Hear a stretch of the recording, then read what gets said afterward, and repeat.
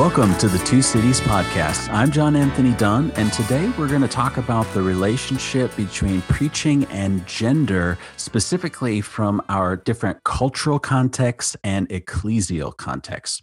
And joining me today to do that, we have Grace Sengelang Ng, who is a PhD student in educational studies at Biola University. How's it going, Grace? It's going well, John. Thanks for having me. And we have Dr. Chris Porter, who is a postdoctoral fellow at Trinity College, Melbourne. How's it going, Chris?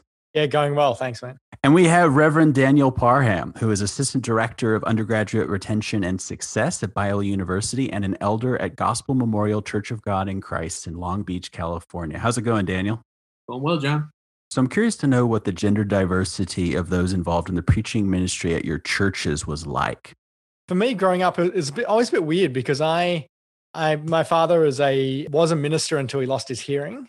So he had early onset deafness. And so he ended up moving into a secular role, but we ended up moving around different churches and locuming a lot as he would fill in for different ministers and different preachers while they were on holidays.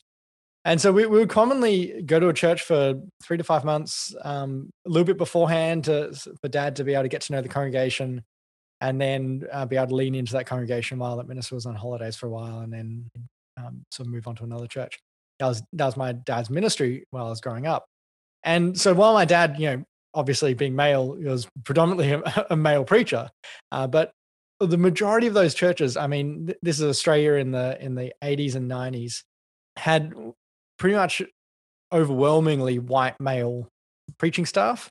And the women and the females in the preaching roles or speaking roles tended to be there in order to serve very specific ministries in terms of working with kids, working with youth, or working in women's ministries. And so it was very much a strong gender divide in those. When I was a teenager, though, we had a family come to the church that we'd sort of settled out for my teen years. And he was the assistant minister, but the wife actually did a lot of the preaching. She spent a lot of time doing that preaching role in that church, and not just with youth and kids, but in general, broadly than just the narrow frame. But then, from then on, with the Australian church context, especially as I moved more towards Anglican circles, it was very much a male and very much a complementarian leadership model. And so 99% of the time, it would be a male speaking up the front, and that women were there to lead prayer and possibly service lead, but almost never to preach. And it was really only when I moved to Melbourne and that really started being challenged a lot more. Theologically, I'd probably sort of start thinking about a lot earlier than that, but in practice, I didn't really see it until then. So the Anglican scene in Sydney versus Melbourne pretty much divides along kind of complementarian, egalitarian lines? Yeah, so I didn't actually grow up in Sydney. I grew up in Canberra, and then I moved to Adelaide as a young adult. But the church scene, especially the Anglican scene in Australia, is heavily influenced by Sydney. Sydney Anglicanism is a commonly big S, big A. It's often known as, almost as a denomination in and of itself here in Australia, and indeed throughout the world. I mean, in GAFCON circles, Sydney Anglicanism is a big part of the GAFCON movement. But it is heavily complementarian, and to be any form of egalitarian within that structure is to be an anathema in many ways.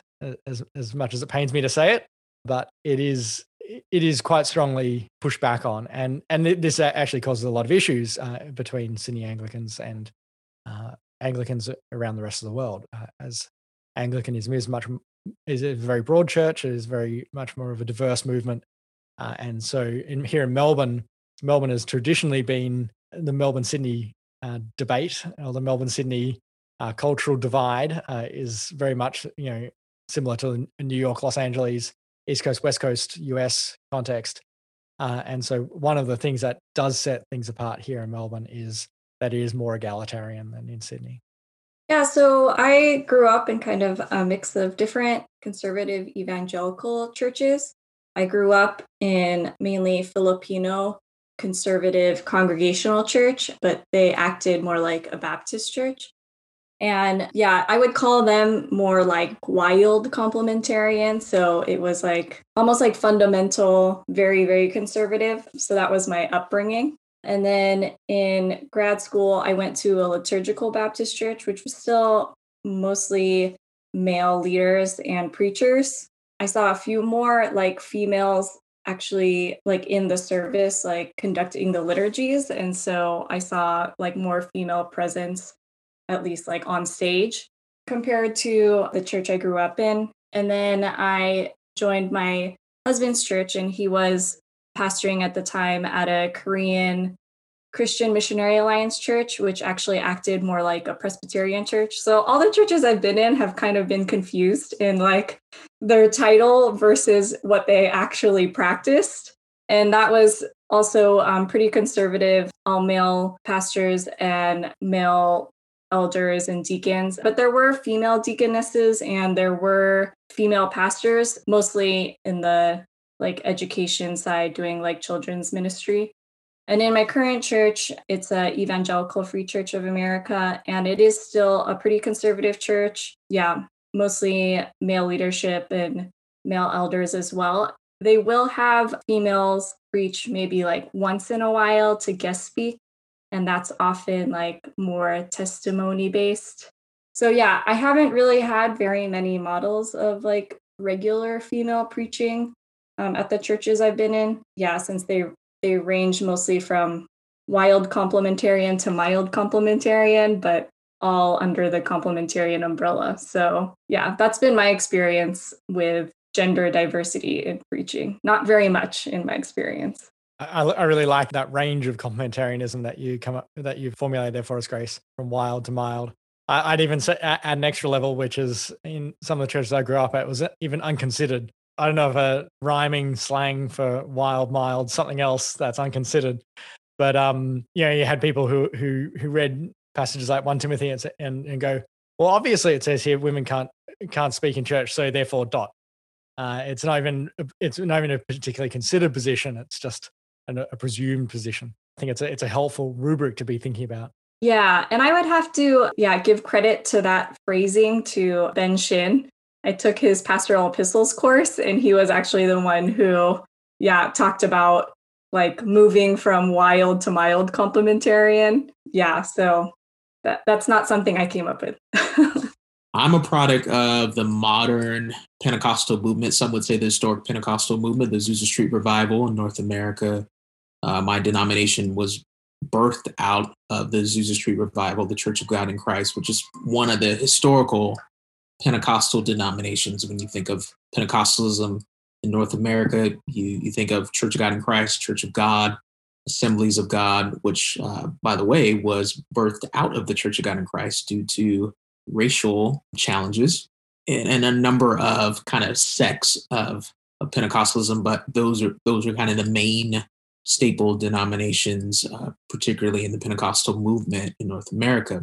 The Church of God in Christ, where I've been basically my entire life as a Christian, is more the historic African American Pentecostal tradition. And I give those layers because as I give language to some of the elements of kind of my upbringing, I think there's an ethnic, racial context to it.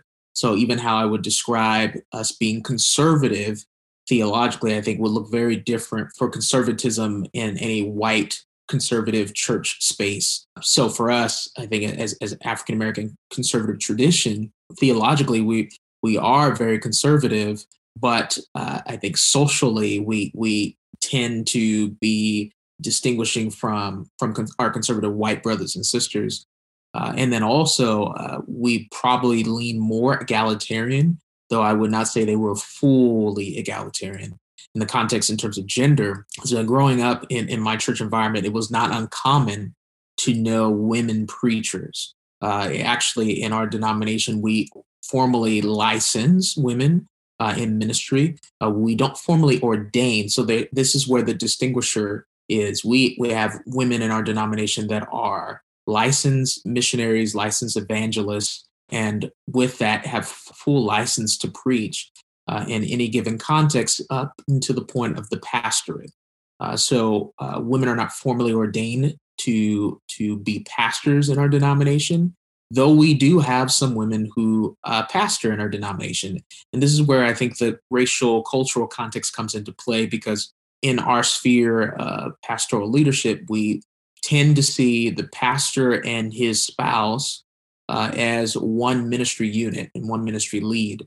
And when many of those pastors passed away, their wives would assume that role in moments of leadership, and we would formally oblige, right, and give credence to that person to lead in that space.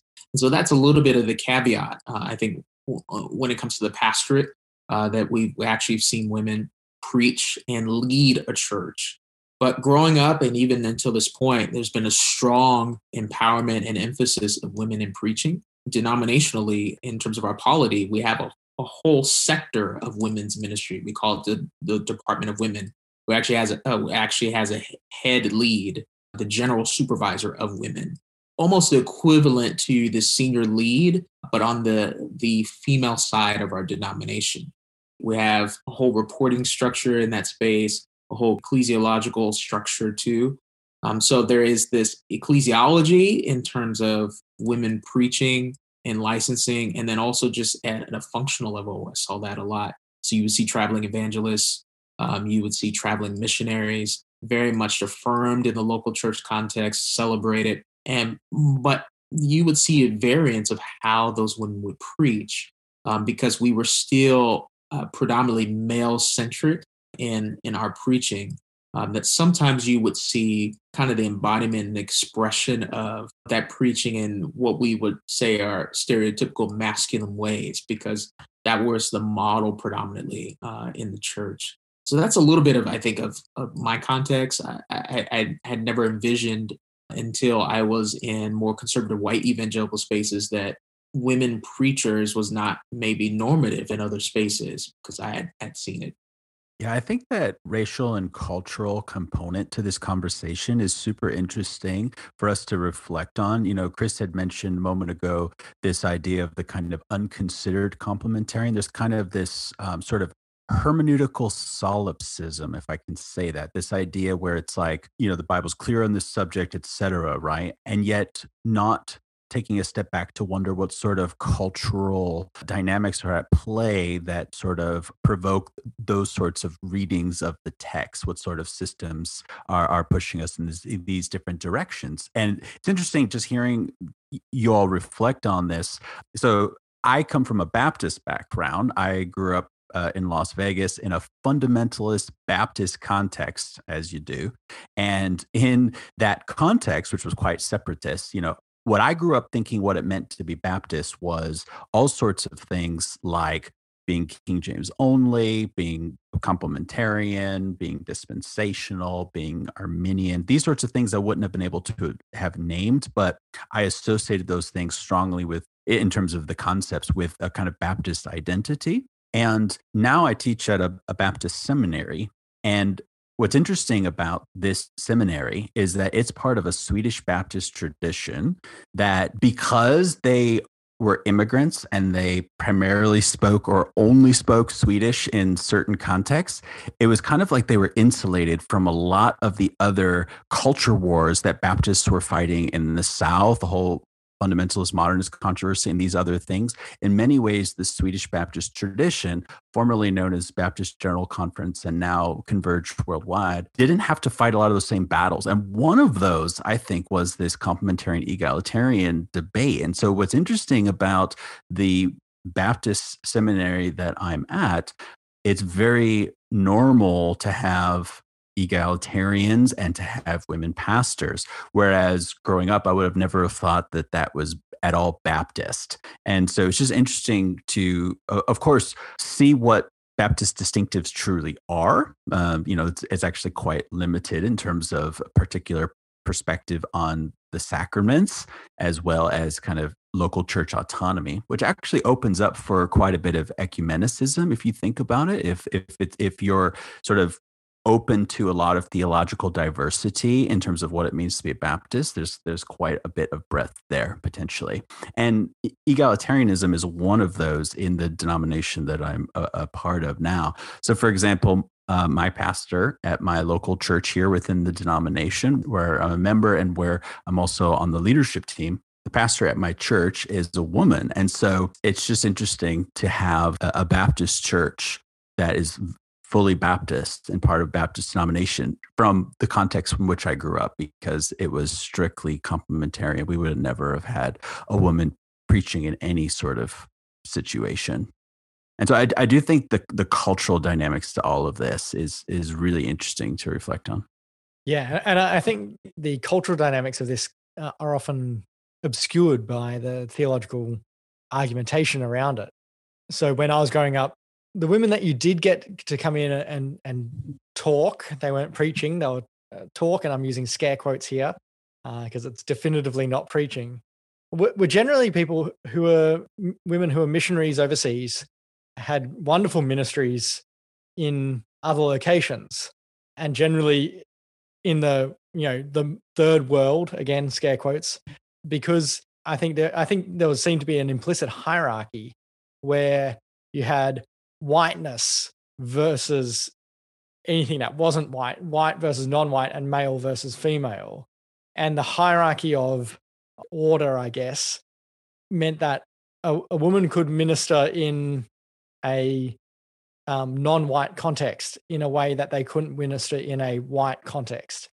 And I always found this a bit weird because, and this comes back to my own upbringing as a Asian in a white family. I'm adopted, and so I end up in this sort of mid place between people read my name and go, oh yeah, I'm expecting a white person, but they see me and they go, oh, you're not white, and so where do you fit? And so I remember thinking about this a lot when I was a teenager, going, how does this actually work? And yeah, it was one of those sort of eye-opening moments that I realized that actually there's a secondary cultural hierarchy here as well at play. That is fascinating, thinking about all the various cultural hierarchies in play, because I was actually thinking before you had mentioned the different cultural hierarchies between maybe like white and global and like male and female. I was thinking, like in East Asian culture, which is like more influenced by Confucianism, there is that hierarchy in play, and typically males are really regarded over females. And so I see how that does influence the churches as well, how you do see that like more male dominated hierarchy in the churches, and women are more in the service roles, like serving in the kitchen, cooking the food for the fellowship. Like that's kind of the roles that they're relegated towards. So it's interesting, even adding that other component, Chris, that you had mentioned, thinking about how like white culture actually becomes higher in that hierarchy over like other global cultures, and how that also affects gender differences as well. Right. So then in that way of reckoning, it's like their interpretation of 1 Timothy 2 is not, I do not permit a woman to teach to a man, but I do not permit a woman to teach a white man. Which I think says something really interesting, and probably something we don't have a time to explore here. But what's the difference in that framework? Where does whiteness supersede maleness, or maleness supersede whiteness? What's the interaction there? Maybe that's something we can explore in the future. Yeah, I think it's so interesting. I think to what you said, Chris and Grace, yeah, there's this convergence of maleness or patriarchy, and then also the racial cultural element coming into play too. I think about an African American tradition, particularly. In some ways, there might be patriarchy in the element of the church, but in the context of family life, there's very much a matriarchy. Like Black women are deeply respected, held, and seen as strength in positions in families, particularly, I think, post desegregation in America. And so that convergence happens in the church, where I think a little contrasting to what Grace was mentioning about her own experience, it's a both and. Like you would see women in service roles, but it wasn't necessarily, I think, viewed as a secondhand role. But also there was this promotion of being called to preach, being anointed to preach, being anointed to teach, and primarily in the service of women, but not exclusive to the service of women. And so we would see this kind of this swirl of, I think, experiences where it was hard to categorize, like, women are only to teach women. I don't think I grew up with that kind of delineation. I knew that there was a primary space that was afforded to women. And I think in the context of ministry of ministering to other women, but it wasn't exclusive to that. And so that experience, I think, really tied into Black culture viewing women, I think, culturally as position of strength and stability and wisdom. Even so much so that I think in my tradition, many of our churches have mothers boards, faithful older women whom provide sound wisdom and teaching to the younger women in the faith. But many of those women on the mothers board are also licensed missionaries and evangelists. And so there's a lot of correlation between those two. So I saw that element of deep fondness, respect in the church, but also the elements, I think, that Grace and Chris have mentioned of these service-oriented roles alongside those leadership roles also. Yeah, I found that really interesting because certainly on reflection, looking back, many of the churches I grew up in wouldn't have existed if it wasn't for the women in the church. They were really the backbone, and the people who ran the church were the women. But it was, and figureheaded probably is sounds a bit trite, but it was male leadership which was predicated upon female and women serving the rest of the church, and really being that backbone. And I think there is really a cultural element there to it. Absolutely, certainly in Australia, you had quite a few women in the workforce until after the Second World War. And then as soldiers came home from the war, and as I'm pretty sure this happened in the States as well, I think the demographic shift occurs there. Many more women were no longer in the workforce after the war and ended up being in the house and doing, this is where we get the advent of the term housework. But I find it really interesting, and looking on from Australia is your reflection, Daniel, that degree of matriarchy in the Black community is different to what it looks like from the white community looking on. And I guess one of the things with this is that it really depends on then what our role models are. To some degree, there is this nature of you can be who you can see, and this is often talked about in all sorts of different roles. But I know for many people who start studying at theological college here in Australia, and many female ordinands, people who are thinking about ministry and thinking about ordained ministry in the Anglican Church, the refrain I keep hearing is, I never thought that I could be a priest or a preacher or a missionary until I saw someone else who had done it. And I think that's where one of those aspects of you can't conceive of it until you can see it. And therefore, if the only people that you see preaching are males, if the only way that you see preaching done is in a certain stereotype, be that an exegetical pattern, be it in a more passionate homiletical pattern, whichever cultural framework you grew up with, it's really hard to break out of that mold. I'm interested in just how we conceive of the roles, the role models, and the patterns of homiletics and the patterns of ministry that we can see. This is why I love at our seminary. So my pastor actually teaches homiletics at our seminary. And so I don't know how many seminaries have women teaching preaching, but it's wonderful to know that all of our students, the men and the women, are being taught how to preach from a woman, which of course breaks a lot of stereotypes, right? But going back to that issue of you can't be what you can't see, I just love the fact that whether the women in the class are planning on being preachers one day, they can at least see it and imagine it, right? So that the imagination is activated through a class like that. Yeah, totally. Like I remember when I came to Biola to do my master's degree, and then I met Joanne Jung, and it was like the first time that I like saw a female Bible professor, because I was raised in such a conservative culture, and that just like gave me a new paradigm of seeing like, oh, women can be Bible professors, they can teach theology, they can teach the word. So I came in as like MA in Christian education because I thought I was going to be in children's ministry, because that's like where my church had like put me into. They're like, oh, you want to go into ministry? You can be in children's ministry. And then thinking like, I don't know if this is really what I want to do. And then meeting Joanne Jung and then meeting all these other awesome women at Talbot and seeing like their love for the word. And so I ended up actually switching to MA in Bible exposition and then adding spiritual formation along the way. So yeah, I just loved like diving deep into the word and realizing like I really enjoy this. But to be honest, I think because I haven't had very many like models of female preachers, it's still really hard for me personally to see like where I fit even with my seminary training. So yeah, I'm sure there's like all this stuff that I personally have to like wrestle with if I were to ever become like a female preacher, such as probably like the disapproval of my family who comes from a really conservative background. So yeah, I feel like maybe when I'm 60 and like a lot older and wiser, I could be like a preacher and not be as fearful of what people think of me. But I think like in my current state, it's just really hard to break out of the upbringing and kind of the constraints that have been placed on me, sadly to say.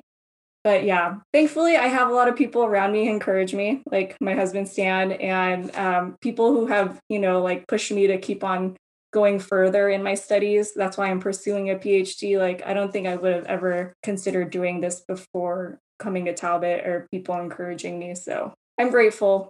I found it interesting. I was listening to a podcast the other day, and Beth Moore was speaking about her own path into ministry and path into preaching. And I quite like Beth and her approach to things, and not just because she's from Green Bay and therefore she's a cheesehead as well, but also the way that she framed it was that she just wanted to be a faithful teacher of God's word. And if that meant teaching to children, if it meant teaching to women, if it meant teaching to adults, she would just run with it and go with it. And interestingly, the person who she was chatting with was saying that at his church, there were all these people who wouldn't entertain having a female preacher, but were more than happy to listen to Beth Moore. And I just wonder, it made me wonder, is this another example of the hierarchy that she's somehow transcended being female by virtue of her ministry that she's had? I just find it really interesting. But I think there is an encouragement there that being faithful and being simply keeping on doing ministry and let God take it where he will. I wonder for the situation between folks liking Beth Moore, but then not necessarily seeing her in the role of a pastor, is because she seems autonomous from ecclesiological structure, right? Like in one sense, it's a question of like, is she still viewed in the same framework, even as if there was a figure of her likeness, of her skill set and fan base, I guess you could say, that is in some ways kind of a parachurch versus the church. And it'd be interesting to know the framework, like what categorization she's placed in. And I know it's contentious, unfortunately, that she's placed in between a wedge between what is the church and what is ministry that some might say is distinguished from the church. No, and I think that's really interesting, Daniel, because I wonder if she fits into that same sort of category as the returned or visiting missionary. She's come in from outside of the system. She isn't part of the normal structure of the church, and therefore there is a greater leniency, perhaps, or a greater freedom that she has from not being an intrinsic part or an authorized part of the church, I guess.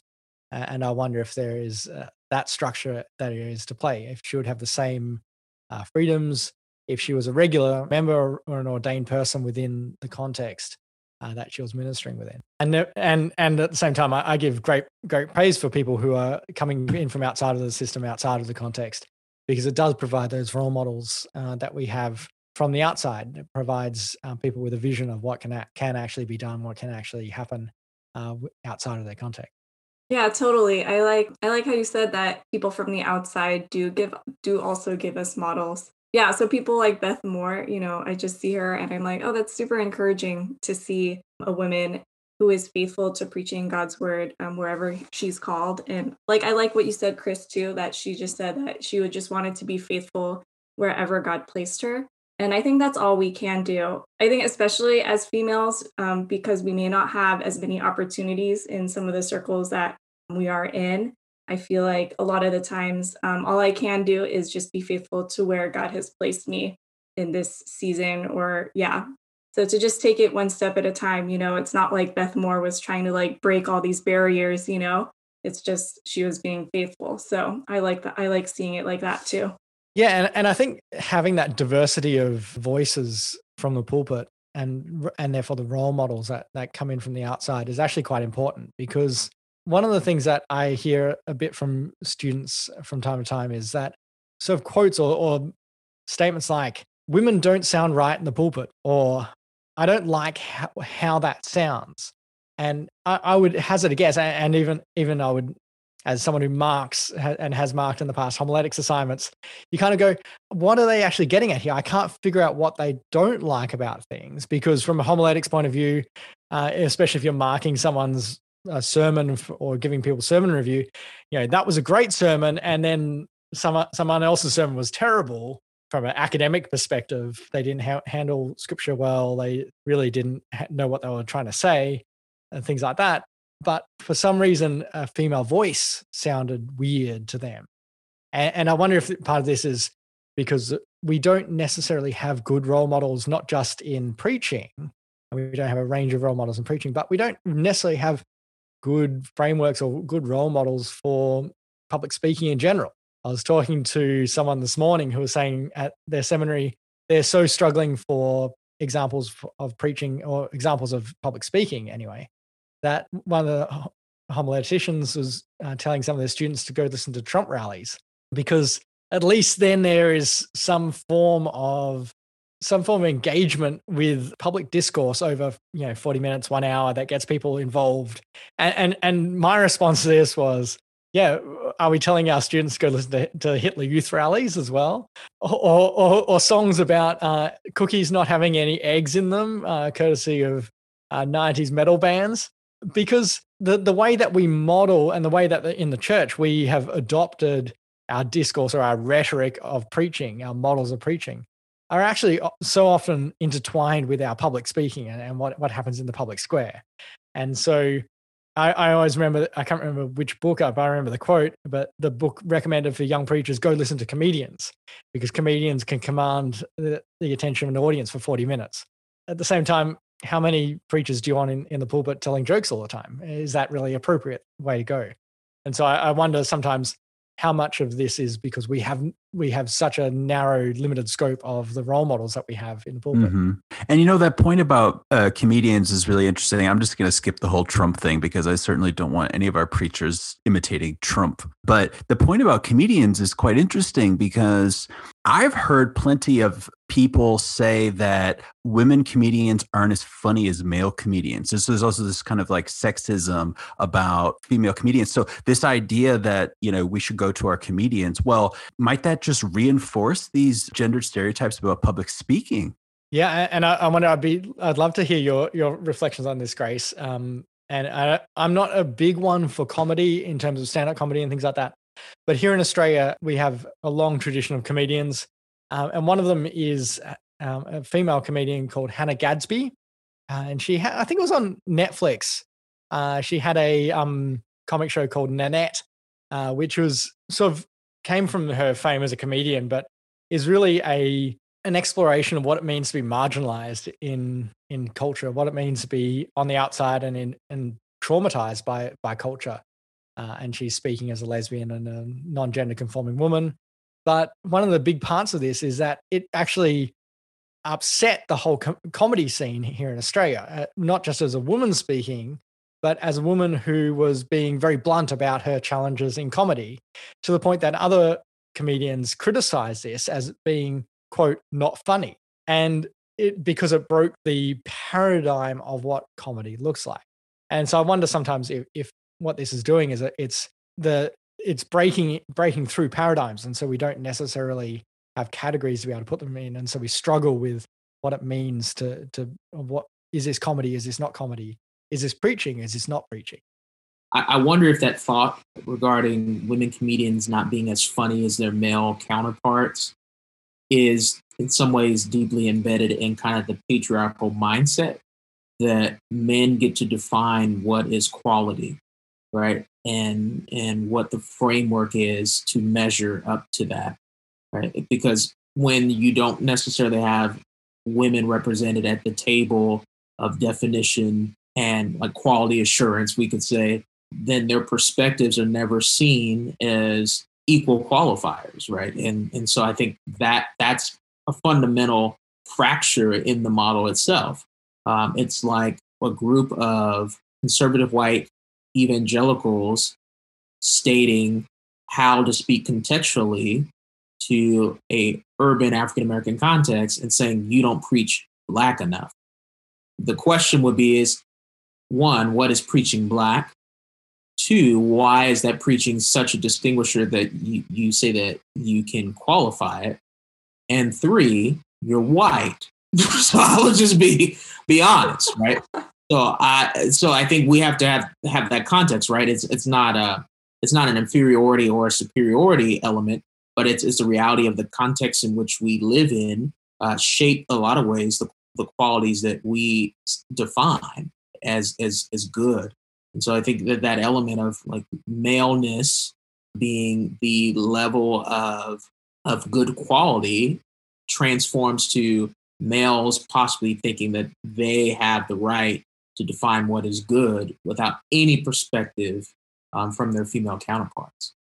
Yeah, that's a great point, Daniel. And just expanding on that, even like seeing like women in leadership and like the leadership qualities that people admire. A lot of times it's like the leadership qualities that are admired in men, like confidence or just being very assertive and like being ambitious. Like even those are like great, or people look up to those qualities in men. Once a female exhibits those qualities, they're seen and looked down upon. They're seeing as being like too assertive, like domineering, like it's like these traits that are supposed to be positive actually become negative. So for females, honestly, it's like a lose-lose situation for us, like all of these scenarios. Kamala Harris is a great example of what you just described. Yes, exactly.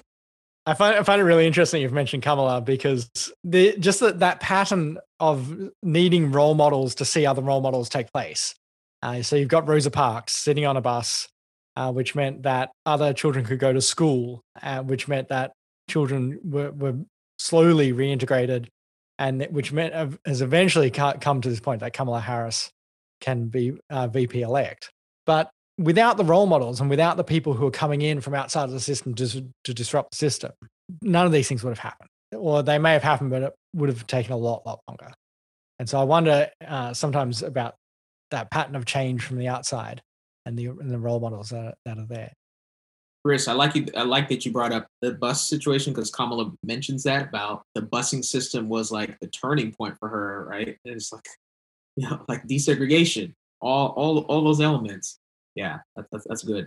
Yeah, so one of the things I think that has really come out for us in this pod has just been that nature of role models. And I mean, if we're not going to look to comedians, if we're not going to be looking to our political system, if we're not going to be looking to other areas of society for our role models, I wonder sometimes where we're going to draw role models from, where we're going to draw the patterns to inspire young women, young girls to be preachers, to be engaged in homiletics in whatever variety of means that God is calling them to, be that in big church, small church, wherever they're called to be faithful. So I remember a friend of mine gave a really interesting paper a while ago on trauma. And one of the places that she talked about as being an inspiration was just the nature of biblical role models of people in the biblical narratives standing up to the trauma that they had received. Be that Jael, who is probably traumatized by her complicity and her husband's complicity in war, standing up to that trauma. Be that Ruth in that same situation. Esther, of course, in a situation which is, she's part of a harem. She's not particularly It's not a romance novel as much as our kids' Bible puts into that. But these are great role models for people and for women in the church. I wonder if sometimes we need to be going back there for the places that we find our role models. Grace, I'm just interested in your reflections on this. As a woman, certainly as a man, I find interesting in and I can see the role models there. But does this work as well from a woman's perspective? Yeah, totally. Chris, thanks for bringing that up. I think, yeah, throughout scripture, we do see so many examples of women who are empowered to minister and to preach or do the work that God has called them to. And I think that's just super encouraging. You had mentioned some like Old Testament examples of Jael and Ruth and Esther. I'm also thinking of, like Mary Magdalene, who was like the first evangelist. She was the one who testified of the empty tomb. And so it's just amazing to see that. And I'm thinking of like Lydia, who like led a church in her house, and so there's just so many ways that God empowered women throughout scripture. And I think that is really just an encouragement to me to be faithful with the gifts that he's given me as well, and to follow what he's called me to do. And that can be just an encouragement for, women everywhere, that the things that maybe that we grew up with, or the stereotypes that are against us, that are like culturally, may feel like it hinders some of that, like some of our own value. I think God, he's the one who shows us how truly valuable we are as women, and how our voice is important, and how, we need to be faithful to that. Grace, I think those are such validating statements about how scripture demonstrates that God moves irrespective of gender, and how the Spirit empowers, whether one is anointed to teach or preach, but there's this empowerment that the biblical narrative shows, and I think you so highlighted that well. I think this is a great place for us to end this wonderful conversation. And I think on that point, I wonder what if instead of going to 1 Corinthians 14 or 1 Corinthians 11 to sort of center this conversation, what if we went to 1 Corinthians 12 to center this conversation and thought about the gifts of the Spirit and how he calls us uniquely for various occupations and purposes? And so very much appreciate having you all on today. Thanks, John. It's been a great conversation and lots of fun. Thank you, John, Chris, Grace. Thank you so much. It's good to be with you. Thanks. This was fun.